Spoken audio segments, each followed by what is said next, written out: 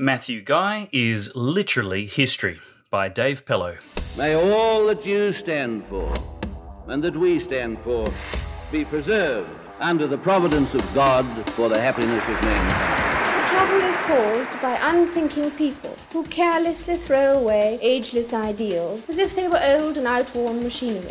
But it is the values of individual liberty, equality before the law and the supremacy of people over the state to which we can always with confidence return as a powerful and uniting force. Australia is not a secular country, it is a free country.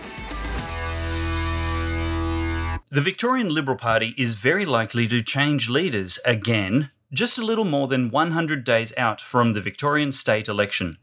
Such is the depth of frustration and surprise at his ineptitude with media in recent days that, in addition to his far-left policies on climate, Matthew Guy is likely to be dumped just 11 months after he was reinstated as opposition leader. It's history repeating. Matthew Guy was the opposition leader who so disastrously bungled the previous election. His wilting leadership saw him squibbing easy questions on safe schools in a televised debate, as if The Guardian or other Labor Green voters were going to vote for him if he was just politically correct enough. Already in opposition, Matthew Guy caused the Liberals to lose 10 more seats in the lower house, reducing the party to just 27 out of 88 possible seats. Following his electoral thrashing in 2018, the party dumped Guy like a hot spud, forcing him to resign, and elected Michael O'Brien to bring them a welcome change. But in early September 2021, two-thirds of Liberal MPs voted for a leadership spill and, like a dog returning to its vomit, Guy was returned to power unopposed. In a startling live interview with Tom Elliott on the Popular Drive show on Melbourne's 3AW this week, Matthew Guy steadfastly refused to give a straight answer to the simple question of whether or not he approved of Mitch Catlin, his Chief of Staff, asking a wealthy donor to pay more than $100,000 to his private business.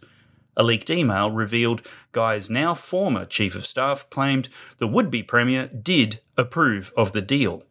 The Liberal opposition leader sounded weak and indignant as he constantly repeated his non-answer that the proposed deal didn't take place, which he said, quote, should answer that question, end quote. Reports suggested it was the businessman, not Matthew Guy, who killed the deal. Tom Elliott effectively humbled the suspiciously tricky MP by pointing out, quote, I still think it would do you great service if you could just say, this is what I heard about it and this is my reaction. And if you give the right answers there, it moves on. But the fact you won't directly answer the questions is a very bad look, if I can be so bold, end quote. This fiasco is on top of the state Liberal leader expecting to win a Victorian election by out-greening the Greens. Matthew Guy plans to legislate compulsory reduction in carbon dioxide generation in Victoria by half in less than 8 years, a more radical climate policy than even Labor's Anthony Albanese has dared dream might be feasible. He took the extraordinary step of expelling the authentic Conservative Bernie Finn MP from the Liberal Party, putting to bed once and for all any doubts his leadership had any room for free speech, even for popularly elected members of Parliament, especially on the topic of abortion.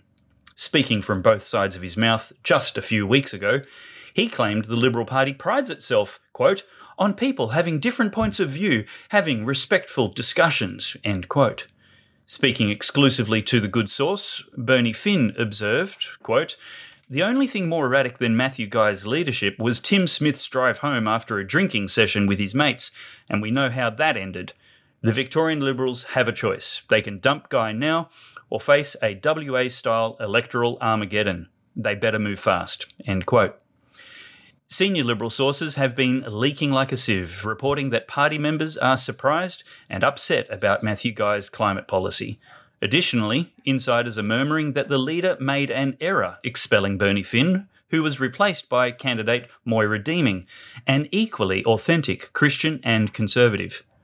What's shockingly ignorant is the Liberal Party used to welcome Christians and Conservatives, and despite often actively blocking their membership, now routinely imagines them to be the reason they can't win elections in Victoria Western Australia, South Australia, or Queensland, despite those Liberal campaigns being defined by leftist leaders with decidedly progressive policies. Matthew Guy is certainly unable to prosecute a case for Conservative government because he doesn't believe in it. A drinking game where you drink every time you see Guy with another Liberal leader would leave everyone able to drive home sober and safe.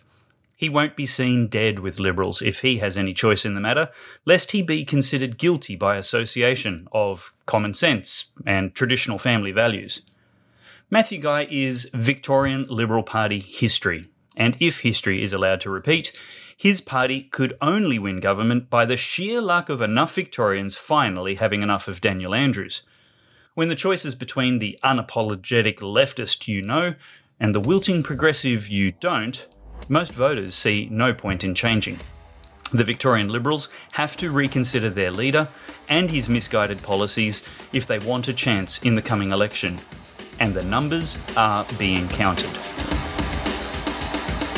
Today, we need a special kind of courage. Not the kind needed in battle, but a kind which makes us stand up for everything that we know is right, everything that is true and honest. We need the kind of courage that can withstand the subtle corruption of the cynic, so that we can show the world that we are not afraid of the future.